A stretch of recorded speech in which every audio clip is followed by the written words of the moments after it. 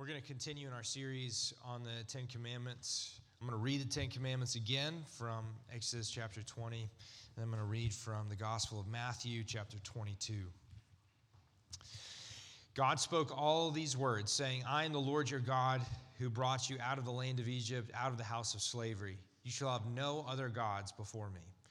You shall not make for yourself a carved image or any likeness of anything that is in heaven above, or that is in the earth beneath, or that is in the water under the earth. You shall not bow down to them or serve them, for I, the Lord your God, am a jealous God, visiting the iniquity of the fathers on the children to the third and the fourth generation of those who hate me, but showing steadfast love to thousands of those who love me and keep my commandments. You shall not take the name of the Lord your God in vain, for the Lord will not hold him guiltless who takes his name in vain. Remember the Sabbath day to keep it holy. 6 days you shall labor and do all your work, but the seventh day is a Sabbath to the Lord your God.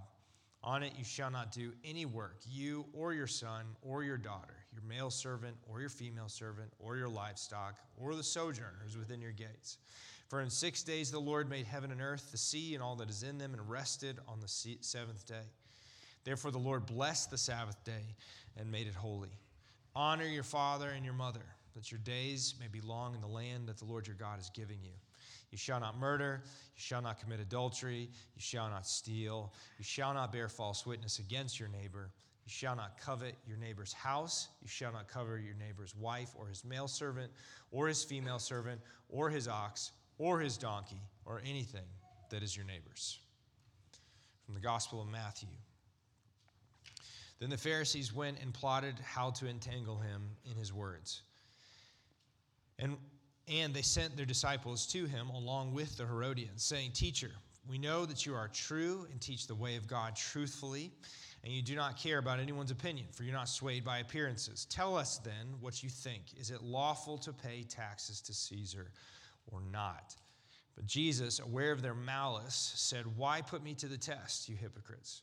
Show me the coin for the tax. And they brought him a denarius, and Jesus said to them, Whose likeness and inscription is this? They said, Caesar's. Then he said to them, Therefore render to Caesar the things that are Caesar's, and to God the things that are God's. When they heard it, they marveled, and they left him and went away. Today, we are looking at the fifth commandment, what we count as the fifth commandment, which is honor your mother and your father. Honor your mother and your father, or your father and your mother. And if you grew up in church like I did, you probably had that one quoted at you, probably by a parent staring pretty directly at you for being rowdy or something. This is a commandment that we're given that we need to hear for a number of reasons. One of which is we're not very good at this commandment. This is the turning of the law. The Ten Commandments has the first four thus far have been really about our relationship with God, and now the commandments turn and start to talk about how we treat other people. And I would just say, just as an aside, if you're a parent here, you should look ahead and realize that the seventh commandment is 2 weeks away.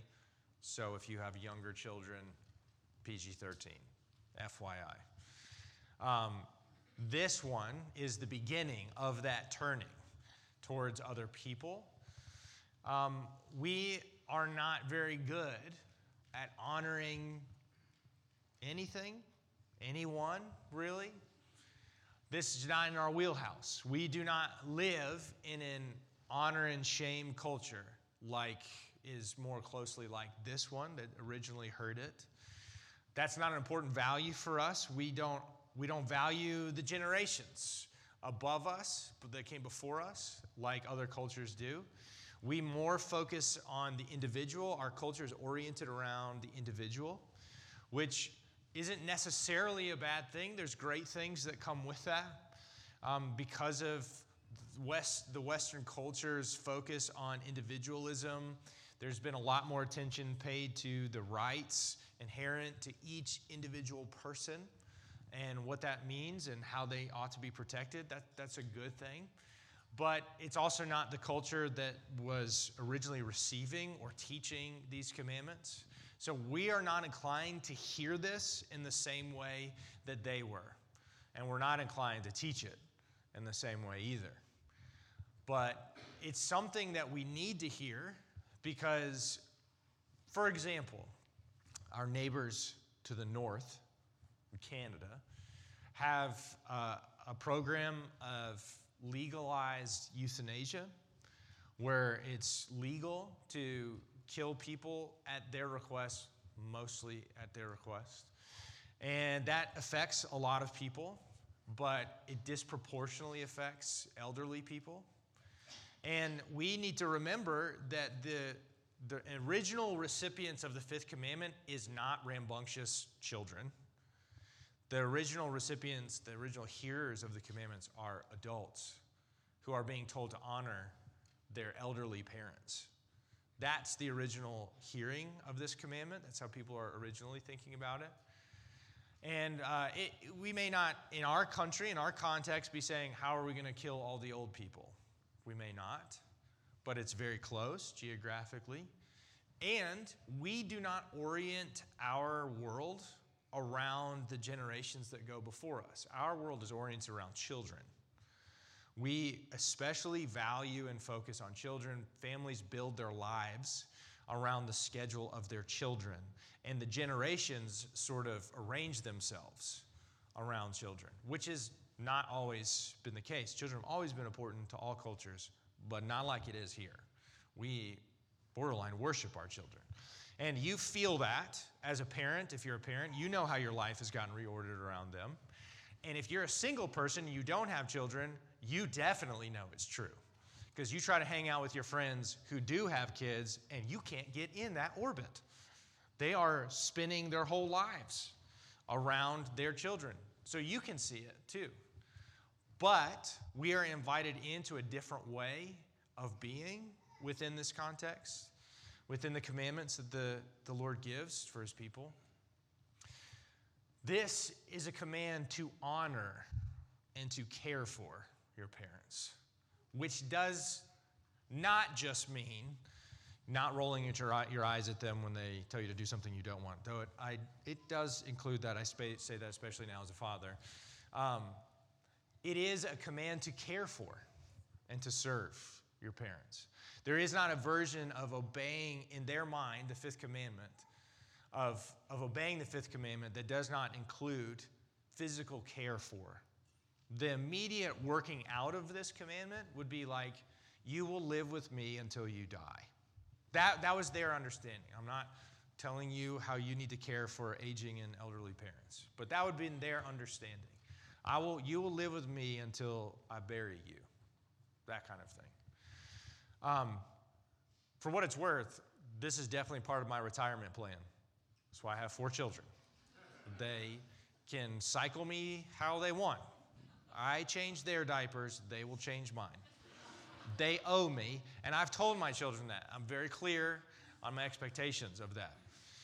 It's one thing for me to say that looking to somebody else for their obligation, but this command is teaching me my obligation. And my parents are moving to town in the next few months. I've lived for a long time without having my parents close. So I'm thinking about the fifth commandment in a way that I haven't before, because my dad is retiring this month.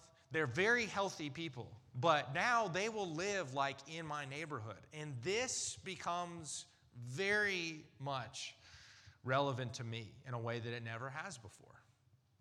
I must honor my parents in the days that are ahead. And hopefully that will be the work of the next 30 years of my life. Hopefully they live another 30 years. I would love that. I love my parents, and I'm privileged to have 2 parents that I love and I'm close to. That is a different kind of obligation than we are inclined to receive in our context. We don't think about the generations that way very often. That being said, that's the easiest part of the fifth commandment. I want to read for you an interpretation of the fifth commandment that I would say is normal across the history of Christianity. I'm going to read from the Westminster Catechism. You can read other kinds of traditions, Anglican Catechism, Roman Catholic, Lutheran. I checked them all. They all have this interpretation. This is question number 124. To whom does father and mother refer in the fifth commandment? Answer. Father and mother refer not just to our parents, but to everyone who is older or more talented than we are, and specifically to those whom God has ordained to be over us in positions of authority, whether in our family, the church, or civil government. Now, if you didn't feel annoyed by the fifth commandment before, you certainly do now, because we're in America, the land of the autonomous individual, the land of the free. And here is this Christian teaching that this fifth commandment is obligating you to all kinds of people, anybody who is in authority over you. Authority and power are bad words for us today. It did not always used to be that way, but today, in our context, in our place and time, authority and power are at least suspicious. We don't have a lot of trust in authority and power. For some good reasons, right? We have more access to information than anybody in the history of humanity. We hear a lot of stories about authority and power going wrong. So we know more than we ever have about it. And so we are inclined to be pretty suspicious of authority and power. Authority and power are not bad things. They're not. Power is simply the ability to do something. That's all power is.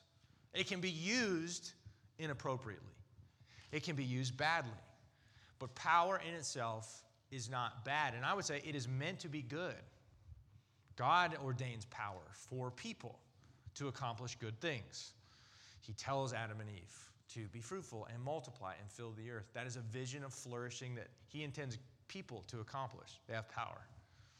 Authority is just talking about the person who has the right to do certain things. And that authority, that's a good thing. It's a good thing that people have authority to do certain tasks and accomplish certain things. But we have all kinds of examples out there in the world, in our own personal lives, where people in authority and power misuse them and use them towards terrible ends. When you combine that truth with a culture that focuses on the individual at all costs, you arrive at a place where we live, where these words that Christians have read and believed for hundreds and hundreds of years now seem incredibly controversial, probably dangerous to you. You are supposed to honor all of those in authority over you. What does that mean exactly? What do we mean? I am a commandment breaker.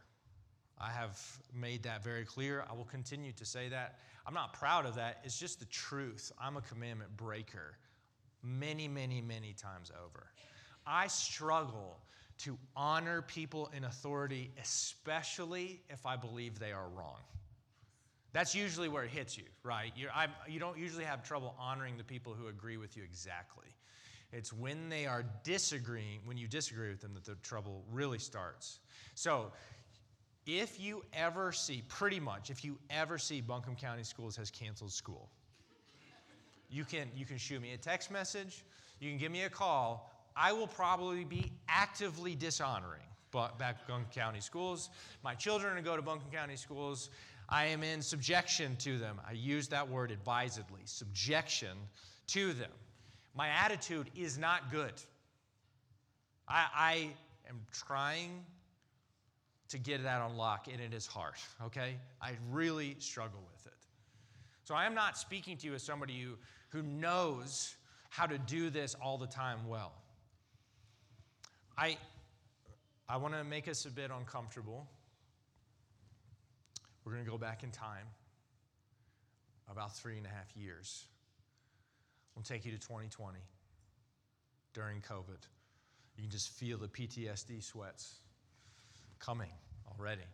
It's probably the largest mass honoring test that I've ever experienced.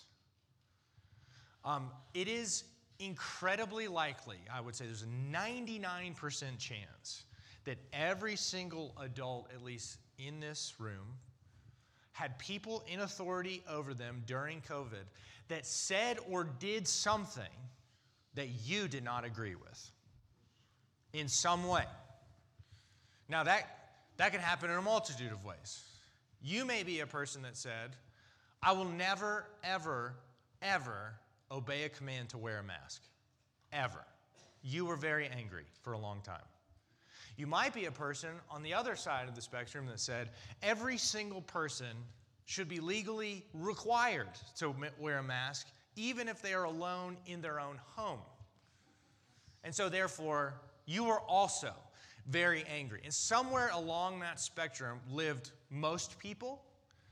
And so you were then having to deal with multiple layers of authority in your life and in mine.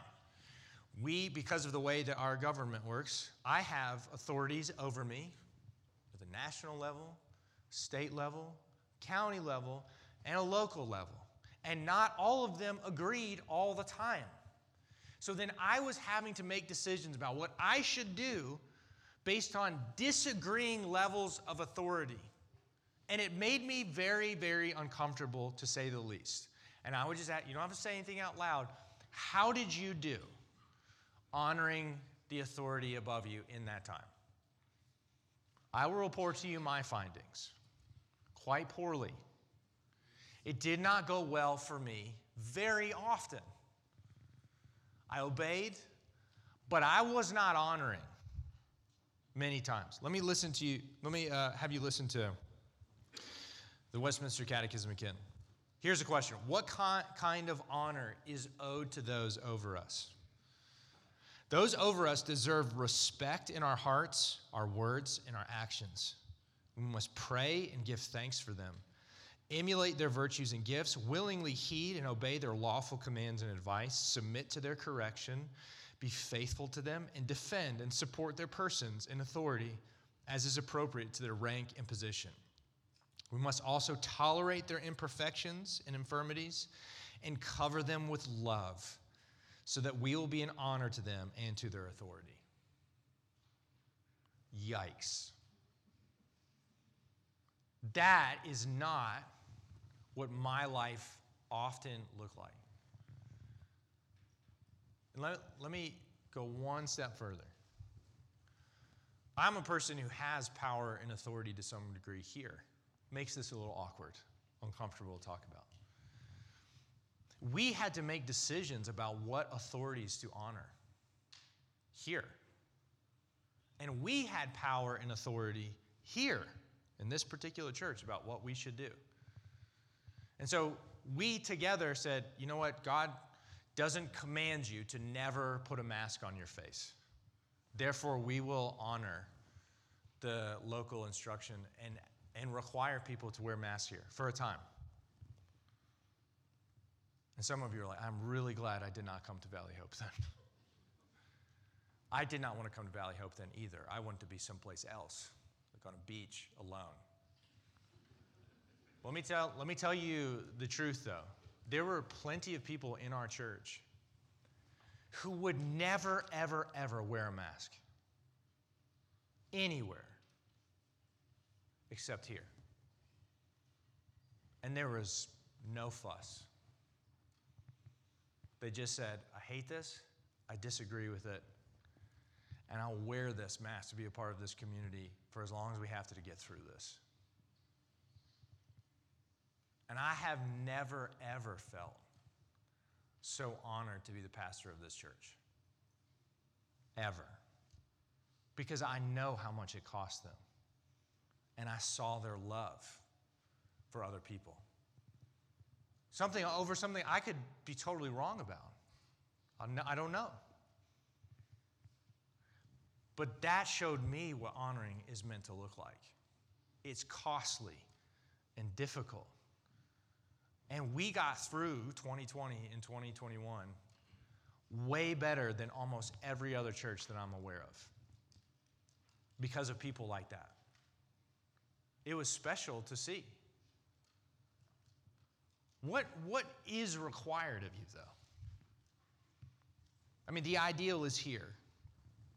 You love, you honor, you respect, cherish, protect, defend. You have patience for weaknesses and infirmities. What is required, though? The fifth commandment is not a commandment for you to be abused. That needs to be very clear. People who've misused and abused their power and authority use passages like the fifth commandment and teachings about it and other parts of the Bible to basically say you are locked in a lockbox. And because somebody has authority and power, you cannot resist it, but you must in fact be abused because God has ordained them to have authority. That is a horrendous misuse of the Scriptures.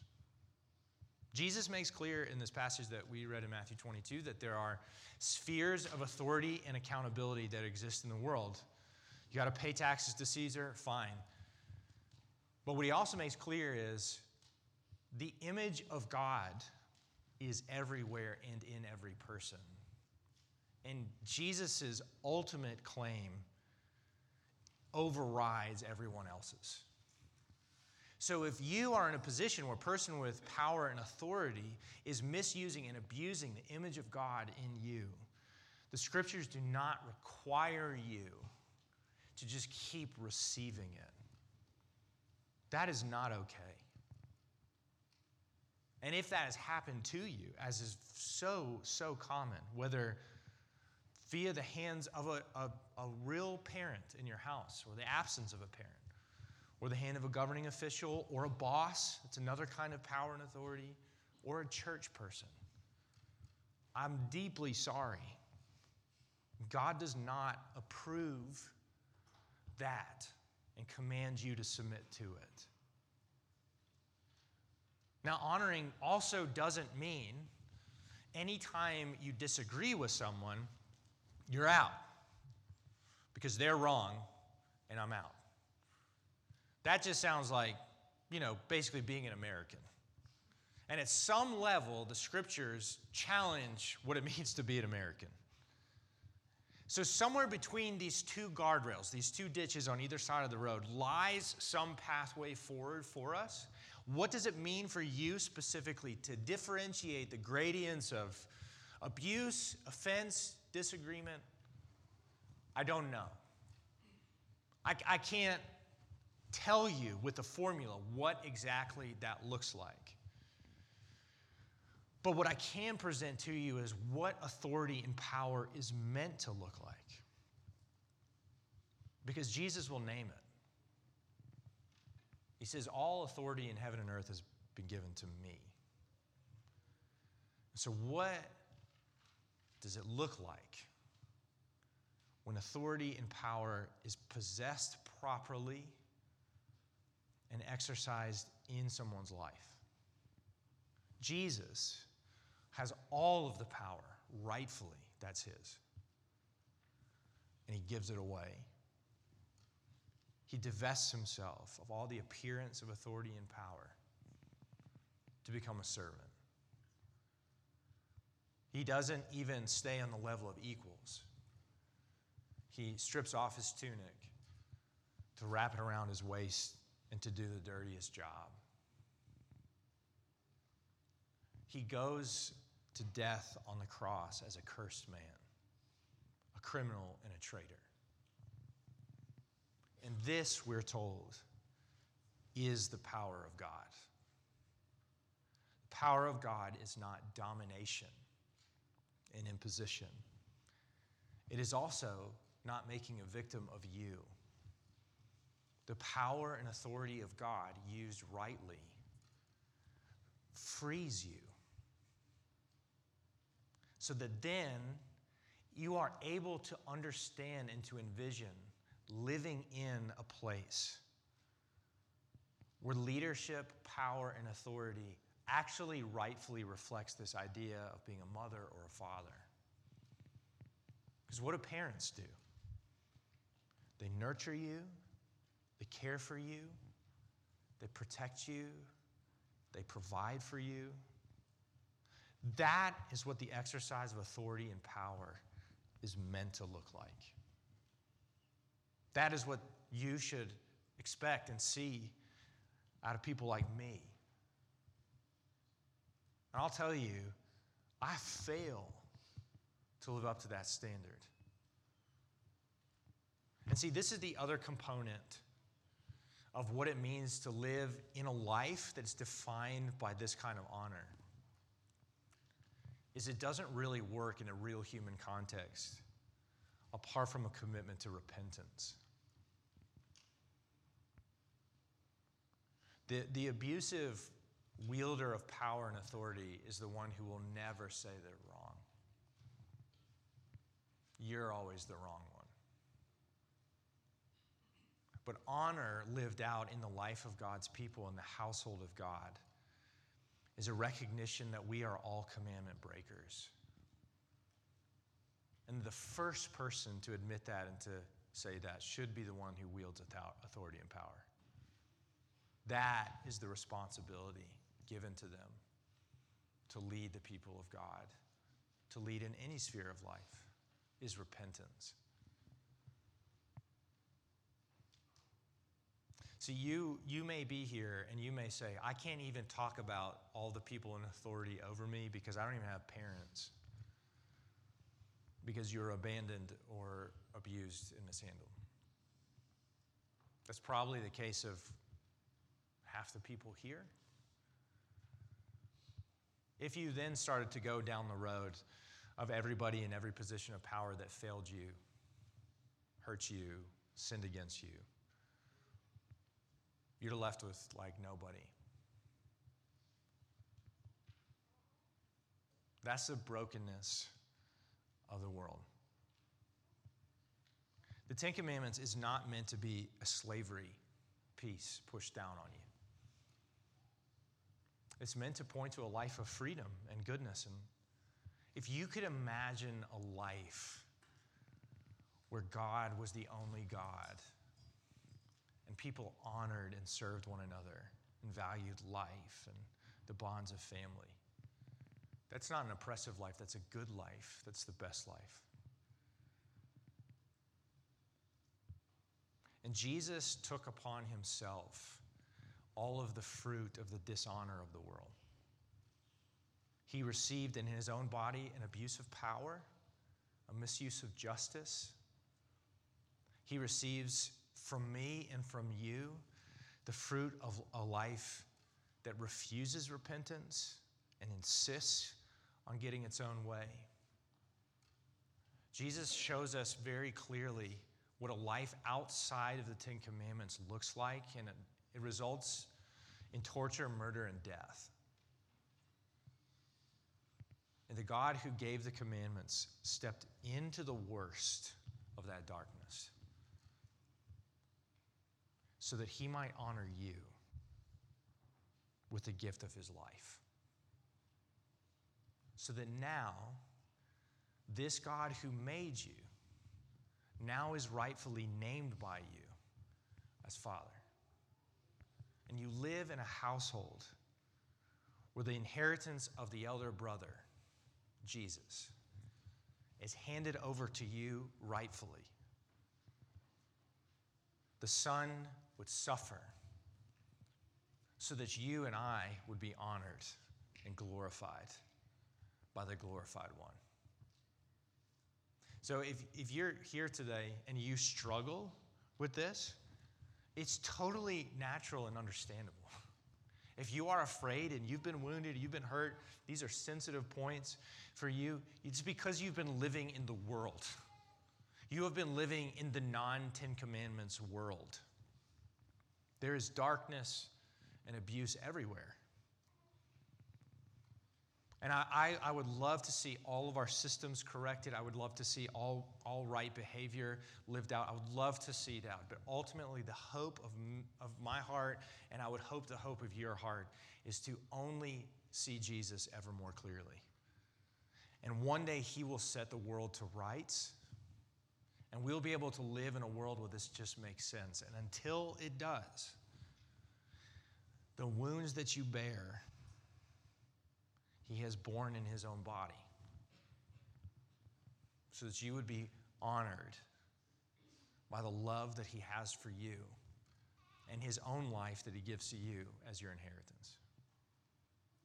So if you are hurt, if you're wounded and dejected, turn to Jesus.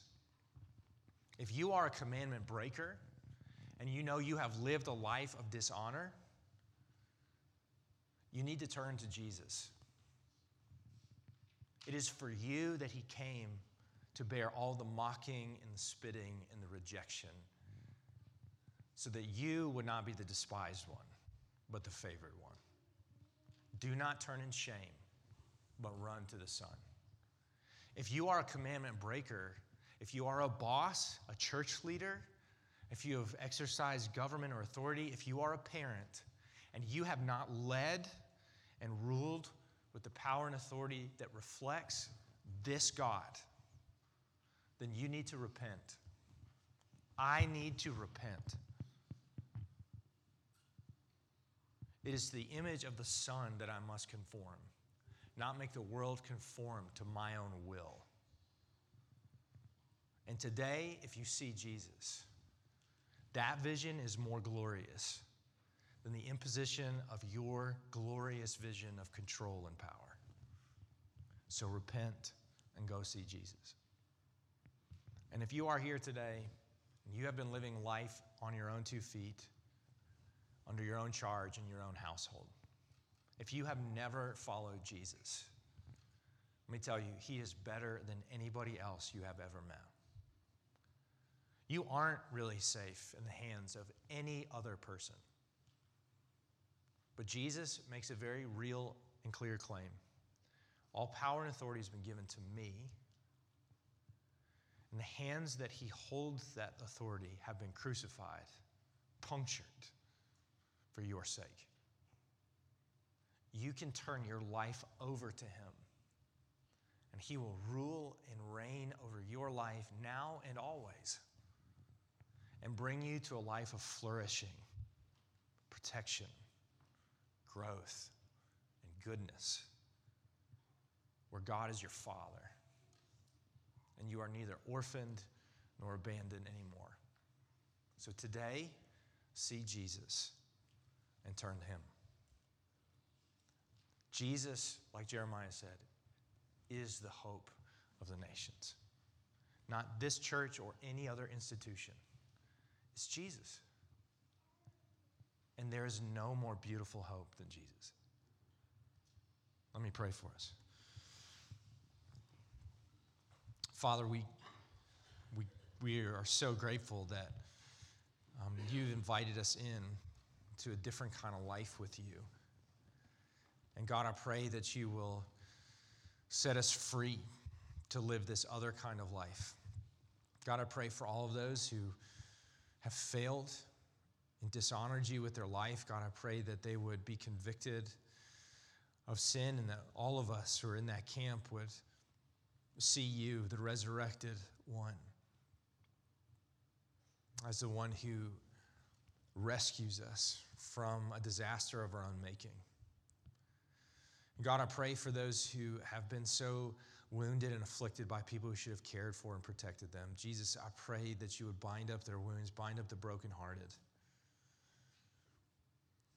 Father, I pray that you'd give them hope where otherwise they have lost hope. And I pray that it'll be crystal clear that their hope cannot be in any other person, but it has to be in you. But I pray that you would send people who will reflect that to them, so hope becomes tangible, touchable, huggable. Father, I pray for everyone who's here today who has never trusted you, looks towards any claim to power and authority with suspicion.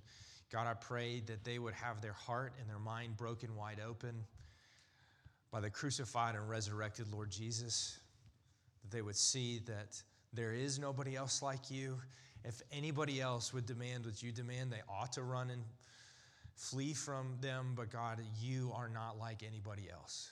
I pray that you would make that clear, that our hearts be turned towards you, and that Jesus, we, your people, would grow ever more comfortable in the household of faith, that we would grow to be better and better brothers and sisters who honor our mothers and fathers, ultimately trusting in our great God and Father, in whose house we rest. I ask this in the name of Jesus. Amen.